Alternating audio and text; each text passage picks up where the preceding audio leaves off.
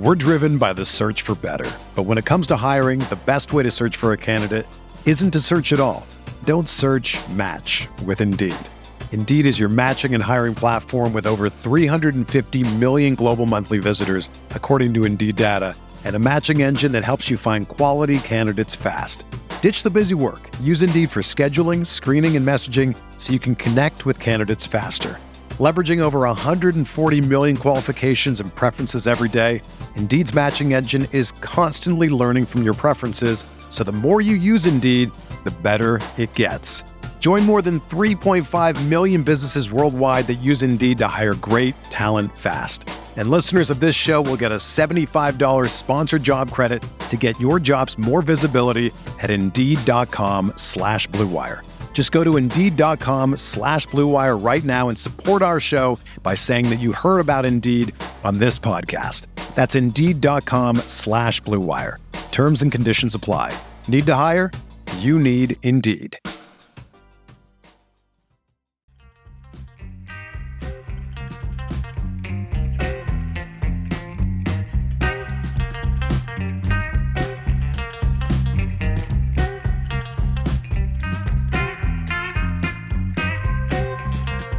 Welcome back to the RotoViz Best Ball Show. My name is Colin Kelly. I'm joined by RotoViz writer Conor O'Driscoll. Conor, you did an article recently talking about a contrarian path to supercharged elite tight end builds and the keys to trying to bring down the 2023 FFPC Best Ball Tournament. You, of course, did win the 2021 edition with a big Week 17 from some of the Cincinnati Bengals, including Jamar Chase. Myself, Sean Siegel, and Blair Andrews came in second place in that contest. So big success for RotoViz in that 2021 final. We're hoping to go back there in 2023. So we're going to use some of your insights today, particularly around elite tight end, how maybe that can factor into supercharging these rosters, as you wrote about recently up on rotoviz.com. There will be a link to this article in today's show notes you can check out from Conor. If you're watching this over on YouTube, we'll be sharing some of the graphics as we go along through it here. But for people who may not be aware, the FFPC Best Ball Tournament is a $125 entry. I like the way it is based throughout the playoffs with 12-team leagues. Certainly makes it feel more achievable, Conor, and making it true to those. But we're hoping to make it true to that final week. But it is a format where it's 2 running backs, 2 wide receivers, 1 tight end, and then 2 flexes. It is a 1 quarterback format. And that does really give a lot of potential for which way you want to build your rosters. If you're a running back drafter, if you're a wide receiver drafter, if you want to go for the tight end position. So lots of ways to do it. Firstly, when we're jumping into the article itself and looking at what the thesis behind it was, what was the opening thoughts? Obviously, we've known for quite some time the tight ends are very beneficial in tight end premium formats. But what were some of your thoughts going in as you started to do some research for this piece? Well, the big thing that or the overall thesis of the article is, like you said, tight end premium, very important to a very important scoring feature. But on top of that, the 2 flex positions is really important, and because that means that, like underdog, for example, you can start a maximum 4 wide receivers in any given week, but with 2 flexes, you can start a maximum of 3 tight ends in any given week. And that being able to start 3 total, it really changes the dynamic. Like, I know in a lot of other formats, the kind of like, even if you're going elite tight end, a lot of people will do is they'll get their elite and they're like, okay, I spent all this draft capital on this great guy. I'm just gonna wait so that I keep my overall cost at that position low. And honestly, that's what a lot of people do on FFPC too. But the way I prefer to think about tight end is that it's a lot closer to those other running back wide receiver positions than it is on underdog. So like you want to think about, hey, they get this huge scoring boost. Hey, they can spike for great point totals in any given week. And the fact that you can start treat them just because, and it's a kind of like, just because you've gone elite tight end early does not mean that you should say, oh, I'm going to wait now until round 9, round 10. Like if particularly if you get a value, on your second early tight end, then you should take it. No brainer. That's sort of what I did in my two teams that went to the finals last year. Both teams kind of had Kelsey went in the first. One team I grabbed Hawkinson, the other team I grabbed Kittle, and both teams kind of like in week 16 the tight end scoring really pushed them over to the top. Like one team had Hawkinson go, I think, for 40 plus, and then I was able to use that in my tight end spot, and then Kelsey's 20 points in my flex. And then the other one had Kelsey, Kittle, and Tyler Higbee. And so they all went. Kelsey went for 20, Higbee went for 30, Kittle went for 30. And so that really kind of supercharged the points total and pushed that team over the top and into the final. And obviously we're going to look at it from the elite side of things today from those earlier tight ends, but just to give some context as well, when you're thinking of tight end premium, you mentioned kind of the difference versus underdog even, but you're getting a full point extra for every single reception to the tight end position versus PPR points, obviously, to wide receivers and running backs. But when you are looking into how those additional points can really rack up, the final that you won that we came second, and we ended up with a Noah Fant lineup fitting into our flex there. We had Mark Andrews as the starting tight end, but when it got to a situation, he was obviously still with the Denver Broncos at that point, but had a big week 17. But when you are getting, 7-8 receptions in a game and then possibly a touchdown on top of that for a tight end, it really isn't that difficult to push those tight ends, even the later guys like a Noah Fant at that particular point, into a range where they're up at 30 points. They're really lapping some of those later options, or definitely the later options, but potentially some of the mid to early options at running back and wide receiver as well, with that additional bonus. So I think it's a really fun way to look at it. But today we're going to look at it from the elite side. So this, obviously, as we scroll down through our page here, if you're watching this on YouTube, you're going to see Connor's team from last year that got his team into the final here. If you're watching on YouTube, you will see some of those. You'll see in those lineups Kelsey, Kittle, Higbee going for 34.9, 20.3 for Kelsey, and then 33 for George Kittle. And if we look at the rest of the lineup, we get Higbee as the top scorer that week, outscores Mahomes who had 26 points. Then we have Saquon Barkley, 27, Devin Singletary, 20.5. So really the tight ends are carrying this team at that point to a total score that week of 193.4.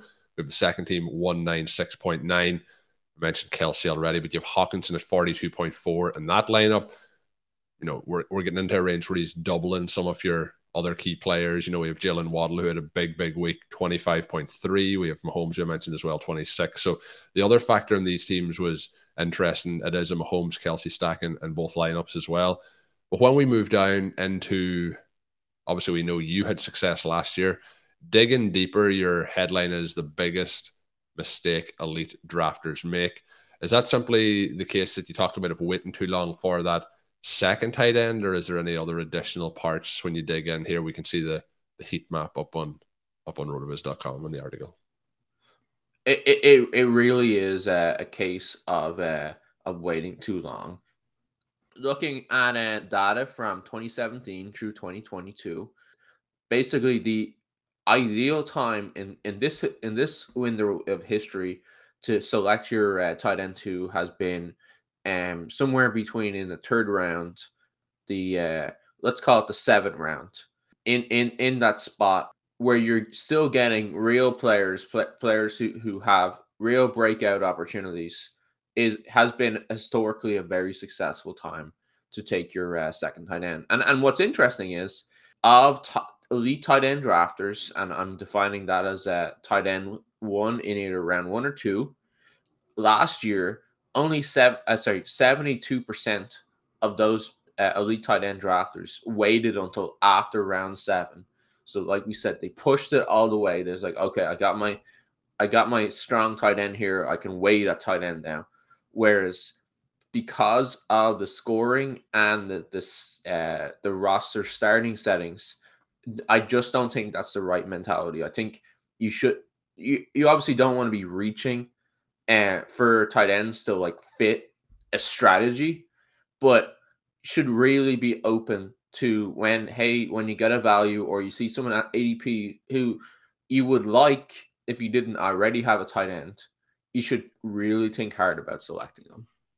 You mentioned in the article as well, moving on from that, when you brought this up last year a little bit, the pushback was, the structural advantage mightn't be there based on, having to take that second option over a wide receiver, a running back, a quarterback in that range.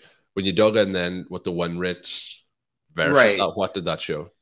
So, like you said, I did get a certain amount of pushback last year, which to some degree was fair. And it's like, hey, you're looking at these win rates in 2 and 3 year samples, maybe 4 years. And when you look at that analysis, a lot of that can be driven by individual player breakouts, which that's where the whole game of fantasy comes from. All success comes from breakouts, more or less.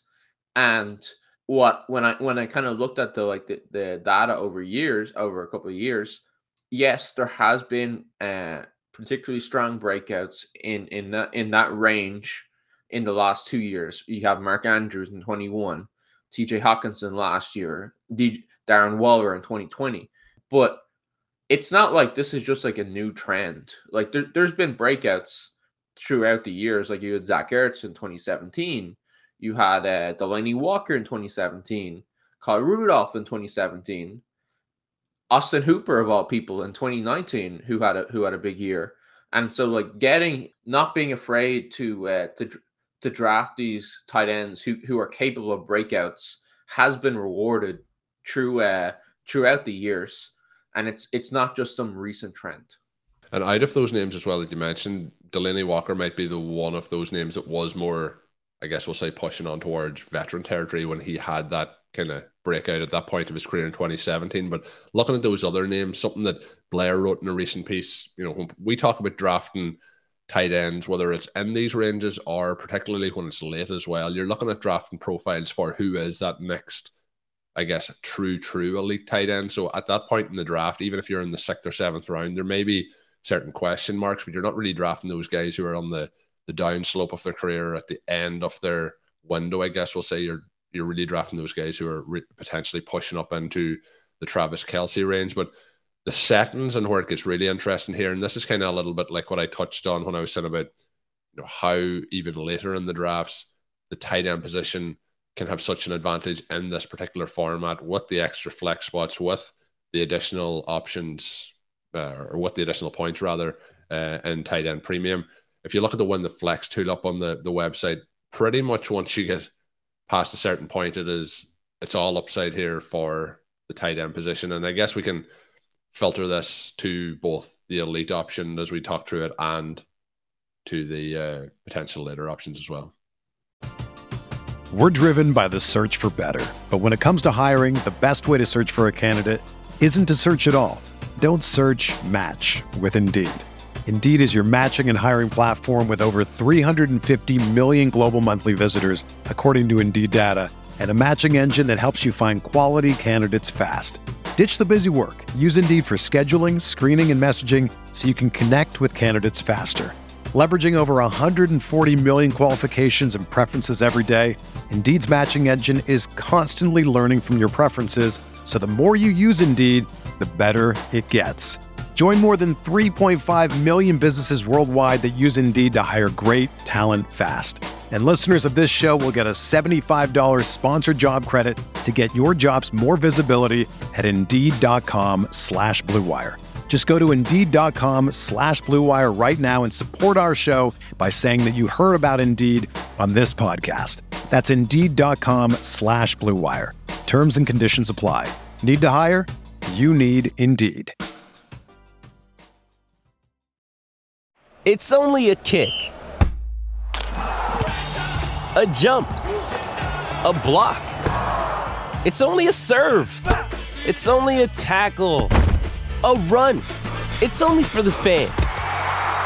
After all, it's only pressure. You got this. Adidas.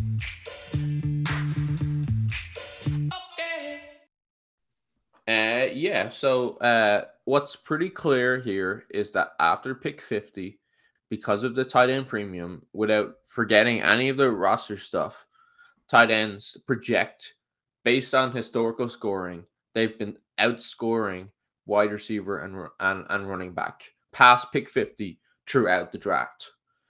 And so, I mean, that's interesting for sure. In that, like, hey, people might think, oh, I'm drafting this tight end in the 4th or 5th round. Should I really do this?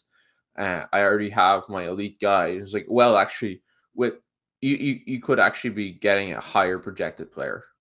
And then when you look at the kind of value over replacement, which means you're factoring in the fact that, hey, you can start you can start only you can start up the tree, then it really pushes the tight end ahead versus the other positions. In terms of like the win the flex tool and the projection for the really early elite guys, I think it is interesting, and it is kind of like notable that the early tight end win the flex does not really like the early tight end.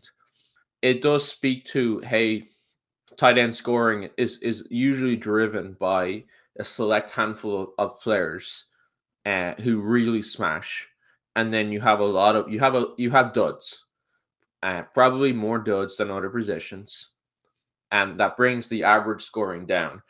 However, we know from looking at other data that the win you get from selecting the early tight end that does smash vastly outweighs any kind of loss from selecting the ones that don't smash. I think that is very fair, Connor. As we start to work through kind of as we've gone through this, I think this is showing what the conclusion is going to be as we work our way through it. But what are some of the other parts as we work towards the conclusion, and what people, particularly in this format, should be doing in 2023? The other thing is with the win the flex too, like the more flex positions you have, if there's a positional advantage like we see at the FFPC, it's going to ramp up that additional advantage with multiple flexes.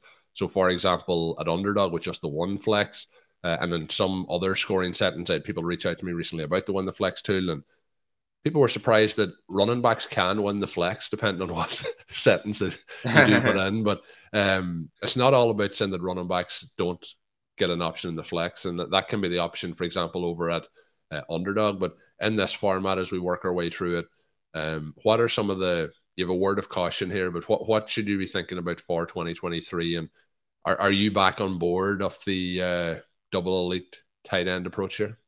Oh yeah, absolutely. And before we go into the word of caution section, just the table just above, where you see, hey, they've taken 2 tight ends before round 6. How many total should they stop at in FFPC Sim?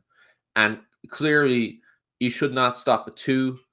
You want to grab your 3rd tight end even still, and it, like I said, it's because you can start up the tree, and they project so well throughout the draft because of the tight end premium scoring.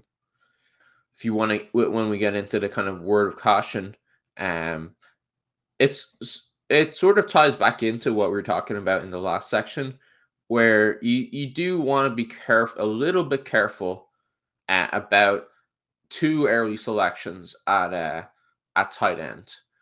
And I think there is some nuance in this. Like like especially you don't want to be reaching for that 1st or 2nd tight end just to fit the strategy and like, oh yeah, 2 elite, happy days, because like we kind of alluded to, there is a kind of like heavy bust rate as well. Like the spikes are so good, they carry you so far, but there is higher bust risk, and part of that is that tight ends are more likely to get injured than other positions. I know that I saw Curtis Patrick and Dave Cabin. They had a start where in the 1st and 2nd round they started Kelsey, Mark Andrews, And I know they talked through that quite a lot. And part of their thinking was, hey, Mark Andrews almost never falls to the second to this pick, and we will be one of only a very small handful of teams that have this Kelsey Mark Andrews start, and then if they both hit, like we get all this upside. That's I think that sort of makes sense, but like I said, do want to be careful about reaching and overpays to get the double elite start. And then when we're moving further down into our, I guess, final parts of how to play it this year, I think the listeners will be summing it up, and I'm going to sum it up for what people may be thinking at this particular point. Not the players in particular, but we're looking at a double elite tight end start if possible, if it fits in with the way ADP is playing out, your draft slot, all that thing's all been played into consideration. But then 3, so adding that additional one that little bit later, are you always going to stop at 3 in that build, or are you going to move on to a 4th option as well?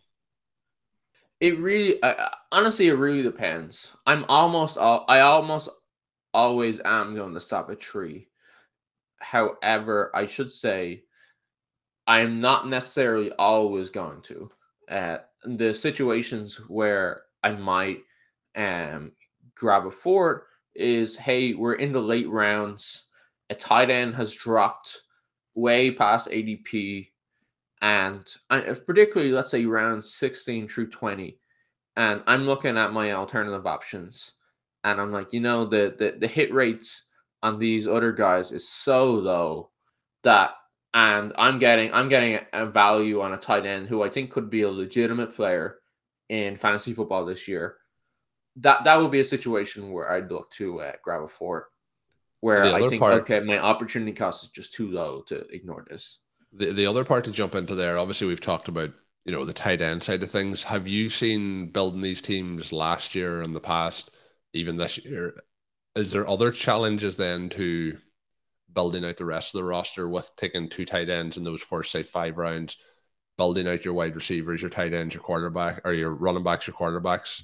Any other notable things that you think would help people while trying to take this approach? Yeah, so you do have to be pretty careful and thoughtful about what other positions you're selecting when you take 2 tight ends earlier. Obviously, it goes without saying is that it makes it harder to hit your kind of like wide receiver thresholds. I know there's like the 5 wide receivers before 10, and then there's all the different variations that people are doing this year. It does make that harder. So you do have to be thoughtful about, like, okay, am I going to do 2 tight ends early? Am I going to select an early QB? And also I'm going to select early running backs. Like, you can't do all those things and then still get as much wide receiver firepower as you need. So you've either got to push quarterback into the window, and you're grabbing the kind of like Tua Tagovailoa and your Richardson types, or later, or you're gonna have to push running back. And this is what makes drafting fun, is that there's such clear trade-offs. You gotta take a hit somewhere and then figure out how you're going to catch up. But would recommend that you don't do that with wide receiver where possible. Last question to fit in here is, outside of Travis Kelce, probably Mark Andrews, they're the 2 tight ends usually going as the earliest in ADP. Who is your favorite tight end to draft as that second elite option in 2023? Personally, favorite option would be TJ Hawkinson. Obviously, a little bit of bias for me that he scored that 41 points in week 16. But definitely you're thinking about kind of like cost controlled ways. Like, he's not terribly cheap, but you can still get a first 2 picks that are non-tight end. Really like him. Pat Freiermuth, he's a little bit later. Really like him. He he really had an increase in the amount of routes that he was running. He was running a kind of like almost a true elite tight ends amount of or percentage of routes last year, and you're getting a nice price there, and he definitely fits the bill of like younger tight end getting the opportunity, and now it's up to him to truly make the most of it. Both guys that I really like, so and I don't think there's any surprise there that we probably like the same guys, Connor, and there's a bias towards TJ Hawkinson. That tends to be the way my drafts go as well. Myself and Sean had a fun debate on the TJ Hawkinson draft over at Underdog last week. So yeah, we're going to do an Underdog draft right after we finish this. So we'll come out on RotoViz on the Best Ball feed over the next couple of days. But let's see if we can get past TJ Hawkinson and if we're going to end up drafting him over there. But we'll see what happens. Looking forward to talking through that strategy on that draft. But of course, you can follow Connor over on Twitter. I think he's a criminally underfollowed account over there. If you've liked what you've heard today, it's Drickawout. It will be in the show notes as well. Check out that. He won the FFPC Best Ball Tournament in 2021, got 2 teams to the final in 2022. So we're heading back there again in 2023. You can check his work up on rotoviz.com. My name is Colin Kelly. You can follow me on Twitter at OvertimeIreland. And until we are back, have a good one.